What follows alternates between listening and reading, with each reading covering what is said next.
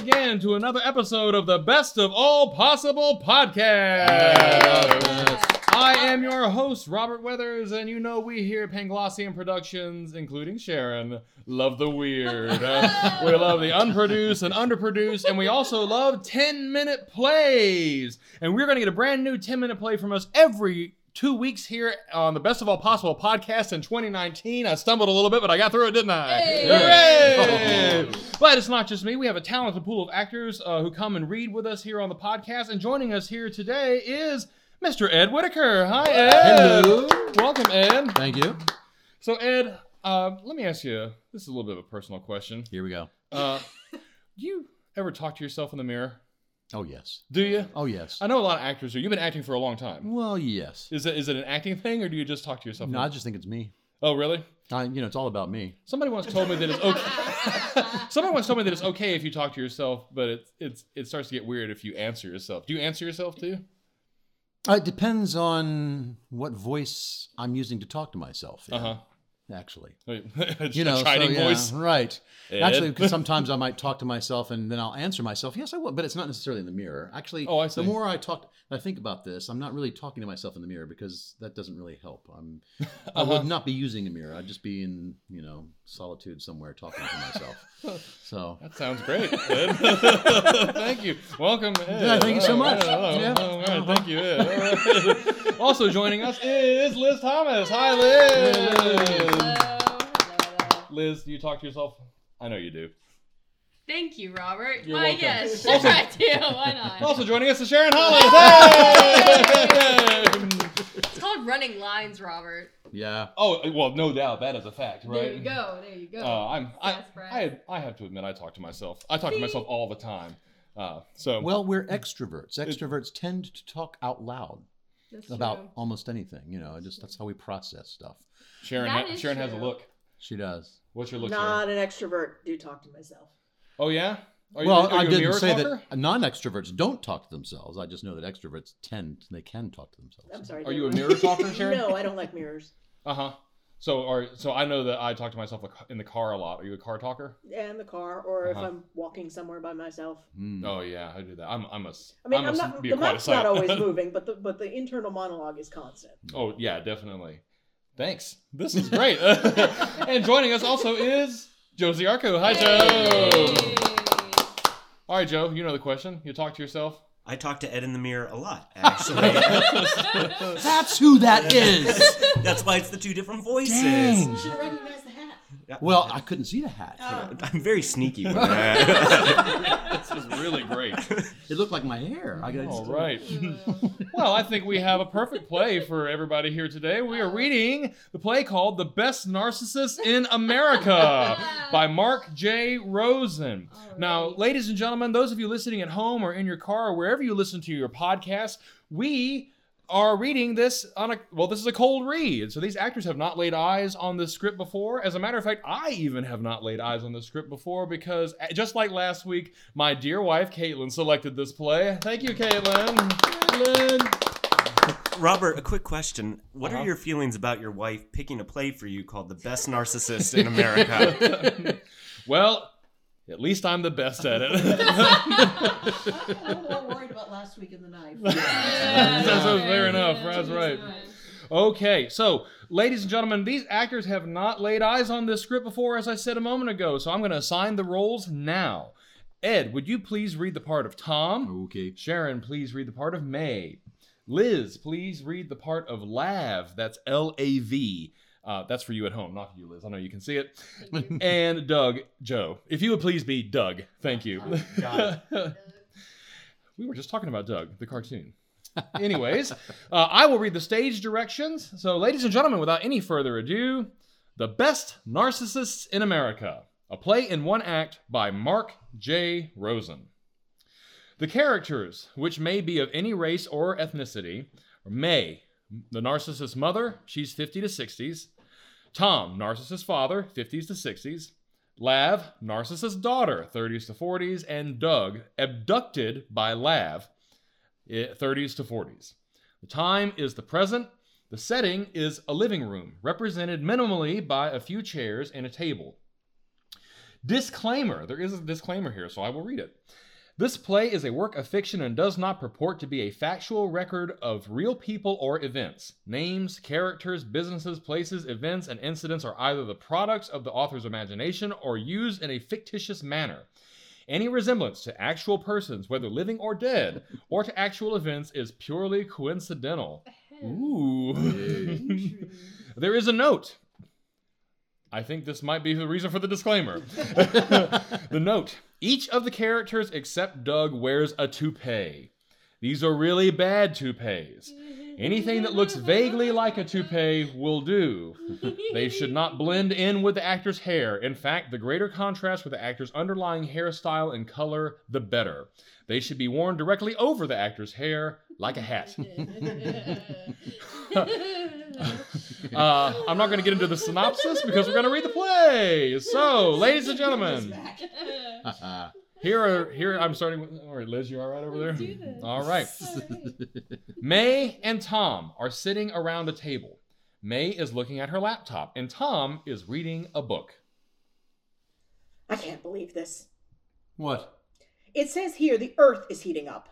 They call it climate change. And they say we're responsible. Can you believe it? It's fake news, honey. We're not responsible.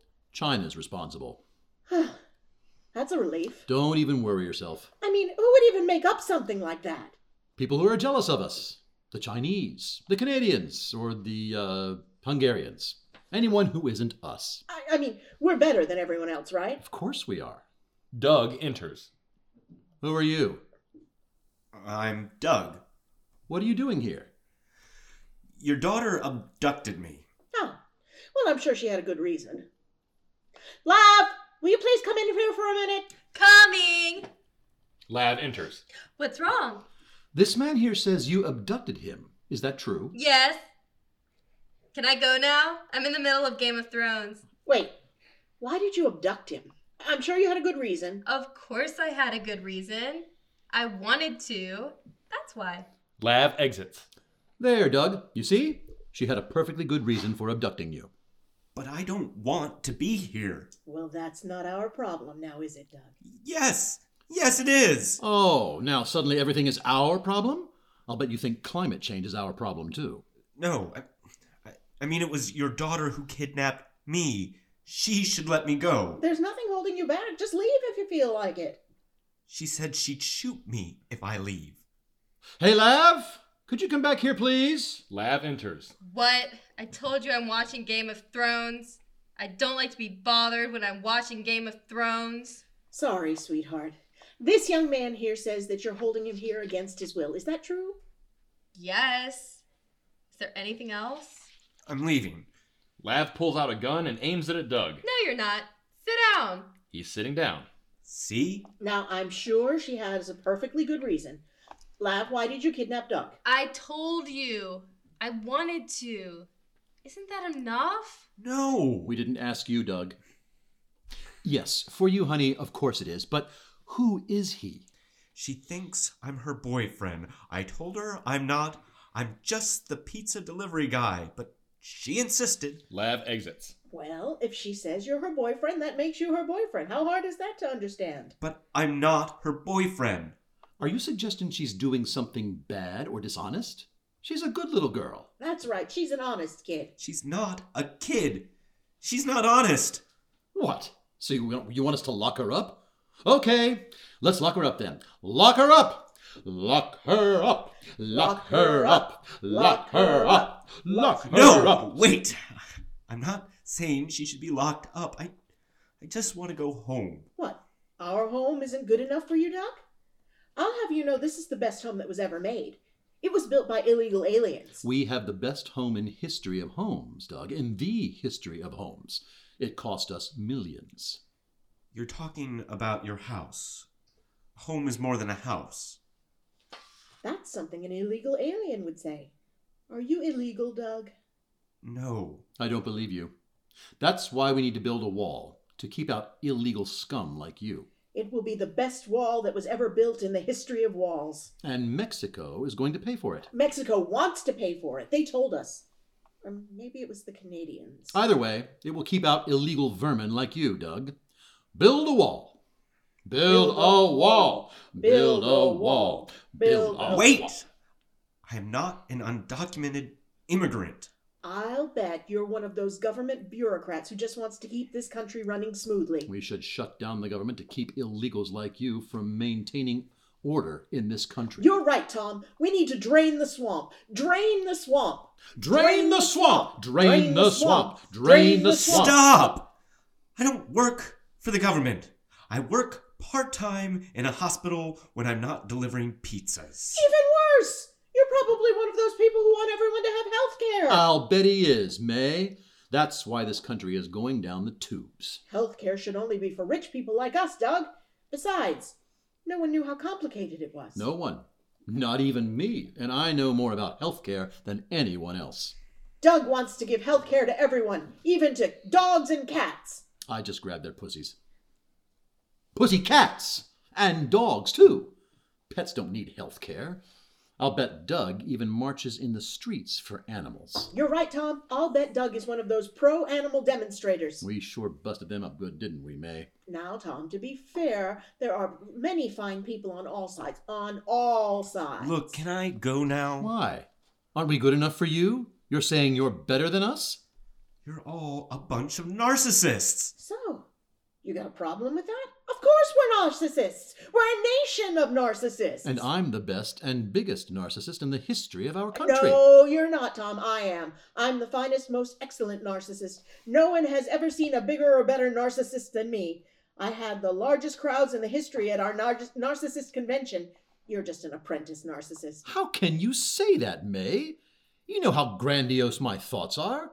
You've seen my moodiness, my thin skin, my self-importance, my egotism, and my arrogance. Yes, but I'm 1,000 times more arrogant than you. I'm also ignorant, overconfident, corrupt, petty, childlike, tyrannical, and, last but not least, hypocritical. That's a lie. You must work for the fake media. You could never lie as good as me. I'm a lot cruder, more insensitive, and overly sensitive, greedy, ill-tempered, and a bigger bully than you'll ever be. You don't even come close, you crooked loser. I can honestly say that no one, and I say this with great sureness, has ever been treated more unfairly in the history of narcissism. Believe me. Lav enters holding her gun. What's all of this yelling going on in here? I told you not to bother me when I'm watching Game of Thrones. She points her gun alternately at May, Tom, and Doug. If I hear another peep out of any of you, there's going to be fire and fury like the world has never seen. Lav exits. May and Tom look at each other. I'm glad we got her a gun. Me too. It's really pushed her narcissism to a new level. At least we're not like Doug. Yeah, he'd never be a good narcissist. Way too modest. Too unassuming. Too humble. Too meek. I'm not meek. Yes, you are. You're a meek kid. I'm not a kid, and I'm not meek. Well, we say you are, so it must be true. The more people who say it makes it true. It's 2 against 1. She's right. So what are you going to do about it, huh? Little meek boy? You going to pee in your pants? Little meek boy? Little meek boy. Little meek boy. Little meek boy. Wait. Little meek. You got another toupee? Tom reaches into a drawer, pulls out a toupee, and hands it to Doug. It was Rusty's. Who's Rusty? Our Our dog. It kept falling off his head. It's a bit chewed up, but it still works. Doug puts the toupee on his head and admires himself in the mirror. I have the best toupee. Mine is better than yours. Mine is the best toupee in the history of toupees. Blackout. End of play. All right. All right. So, ladies and gentlemen, we are now going to move on to the part of the show where we have a brief discussion about the play that we just read. And so, Ed, I would like to start with you. What are your first thoughts about the play? That's usually the first question. The first question that we go to begin with. We go to that first question, First do we? question, All do the we? time? Yes. Yes, I think we do. This could be as simple as I like the play, I didn't like the play, anything that stood out to you about it. It was fun to read. It was fun to say those things. But I'm not sure how I like it right now. I for a couple of reasons. I'm just the obviousness of it, and it's who it's referencing. I don't know. Ed, did you read the note and disclaimer at the beginning? I did read the okay, disclaimer, just wanna which make makes sure. me even surer that the referencing As that our I'm legal thinking of representatives. is there. I don't know. I don't know. I thought it had possibilities. The characters have possibilities to go into some interesting directions. I just kind of thought this one became a little predictable, and But I mean, it was fun to read. I'm just not quite sure I liked it. I think that's fair. All right, Sharon. Sharon? She's thinking. She's Yeah, looking. I'm thinking. I'm processing. Okay. I'm processing. I didn't hate it. Again, I'm not sure. I'm not sure I have a love of the weird. It takes all types on this podcast. I think it's fair to address what I assume is the elephant in the room and say that it wasn't exactly written with a light touch. And I think that it is reflective of at least one viewpoint of the current political climate, or what it's clear the author's view of the political climate in certain households is. I think as we're talking about it, what I'm gathering might be bothering me about the play is it's just so obvious. Now the characters themselves are obvious narcissists, and that kind of thing is funny. But then, despite the disclaimer and everything, it's so obvious about who it's about. That's maybe what I object to. I wish it had been another subject, or maybe using other language that was similar. But it's so tied into things we all know about, and it feels almost forced a little to me in that. So I wished it would have, I don't know, illustrated the narcissism that we all can see all around us and in different times. Sure. I don't know. I just thought maybe another approach. And I'm not quite sure what that is, because I'm an extrovert and I'm thinking out loud and talking where I'm going with it. Right. Over here. Yeah. Sharon, go for it. No, sorry. I just maybe Lab didn't seem to fit. She didn't seem to be kind of necessary. Okay. Except for the fact that she was the vehicle to get Doug there. Okay. But otherwise, I don't know. She just it was kind of an odd little tack on for me. Mm-hmm. Yeah, I would agree with that. Yeah, I think if he's a pizza delivery guy, he could have just been delivering a pizza to May and Tom. No, I agree. I feel like also, if Tom is supposed to be the audience surrogate welcomed into this world of weirdness now. Doug, you mean? Doug, thank you, Doug, is the audience surrogate into this world, and their viewpoint, maybe a little bit more from him also would have helped with that, but he really is just kind of a conduit to keep things moving on, and a little more than that. So I think that's something could have also been filled out a little bit more. Yeah, maybe if the point was to the narcissists sort of, and taking over and what's the word, bringing Doug into the fold. Maybe there could have been a little bit more struggle on that part. I mean, Lav's lines were kind of funny. I like the character of Lav, but I don't think she was necessary to that plot. Unless she's going to be more involved. She was more in the tangentially argument. related. That's good. Yeah, we like that. But maybe the point being that the narcissists sort of sway the rest of us to become like them, and maybe a little more struggle in Doug's part, before it just seemed like it did turn. I was actually, my next question was going to be about that, but I want to get Liz's first thoughts about the play before we talk more about that. Liz, who's Liz? Sorry. Lav. I'm sorry. What'd you think, Liz? Damn it, Doug. Damn it. Oh my gosh. I usually don't care for very obvious sort of. I usually don't really care for what might be considered heavy-handed, as this is very obviously written about a certain particular person. Disclaimer. Liz, did you read the disclaimer? Look, I'm just saying, 1600 Pennsylvania. What? No. But sometimes you gotta fight fire with fire, and I feel like this almost has a commedia kind of aspect to it. And I would love to see it actually as commedia. Oh, that'd be interesting. Because it is. What aspect of commedia do you mean in particular? I mean, it is so obvious. It is so just outlandish. I mean, this whole world, with commedia, of course, you have the masks that are very pronounced. You have the very you already know pronounced the physicality. characters. There's very type characters. So I think that this could actually be really interesting as a commedia, a sort of modern commedia play. And I would love to see it done that way. Interesting. So that would all the narcissists be the same commedia character, only in different, I don't know. I mean, I think it's something that could either be figured out by the production team. I don't necessarily think that they have to be the same Commedia character, but I think it'd be real interesting to do it sort of like that. If you're looking at it that way, Liz, would you say that Doug is also a Commedia character, or does he put on a mask later on when he puts on the toupee? Yeah, I think he might put on a mask later on. But again, that's something that actually I think maybe it could go both. He's either a sort of Arlecchino kind of character, so he doesn't quite have the pronounced mask, he doesn't quite have the pronounced physicality, but I think that it could be something that, you know, he joins in the fun at the end, so maybe he's not until the end when he puts on the toupee, and then the toupee is also... I'm also picturing too, like, Commedia masks, but that look like those Groucho Marx, you know, with the glasses and the nose and the...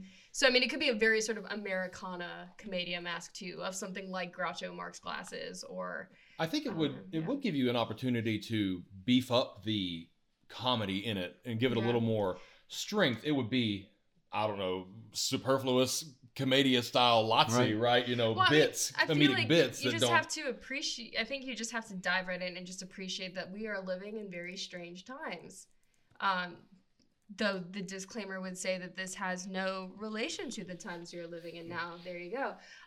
But I think you just have to sort of dive. Well, Liz, I think that if you happen to draw a line between the man living in... I'm just saying, if you view somebody's work and it connects to you in a particular way, that's not the responsibility of anybody except... Isn't that the point of all theater, Robert? Thank you, Joe. That's thank you. I was trying to subtly get there. I guess it's not working on the show. Not in this show, but no, I think that if you just dive right, and I think actually I would love to see more of Lav. I do agree that she could have more to do, but I think that she's just such a type, and it is this sort of new level of narcissism that these two people have put together in their kid that's going to be going forth into the future. Lord help us all. So I think she's the most ridiculous because she perhaps has been taught that way. I see what you did there with your character, Liz. Yes. I'm the most ridiculous. I'm the most ridiculous.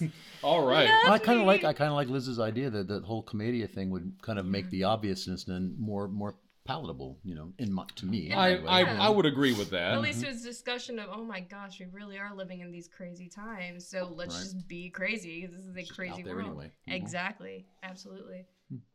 Well, I want to make sure that we thank Mark J. Rosen for his play, The Best Narcissist in America. And thank you to Ed Whitaker, Josie Arco, Sharon Hollins, and Liz Thomas for coming and reading. And we want to make sure that we thank the sound techs who shall not be named for their wonderful work here on the Best of All Possible podcast. Thank you so much.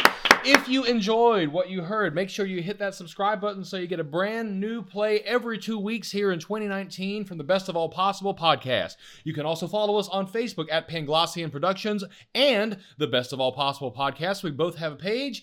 And if you're interested in what we're doing here at Panglossian Productions on our main stage, make sure you visit us at www.panglossian.org. Thanks so much, everybody. Have a great night. Bye-bye. Bye-bye. Bye-bye. Hey, Sheldon.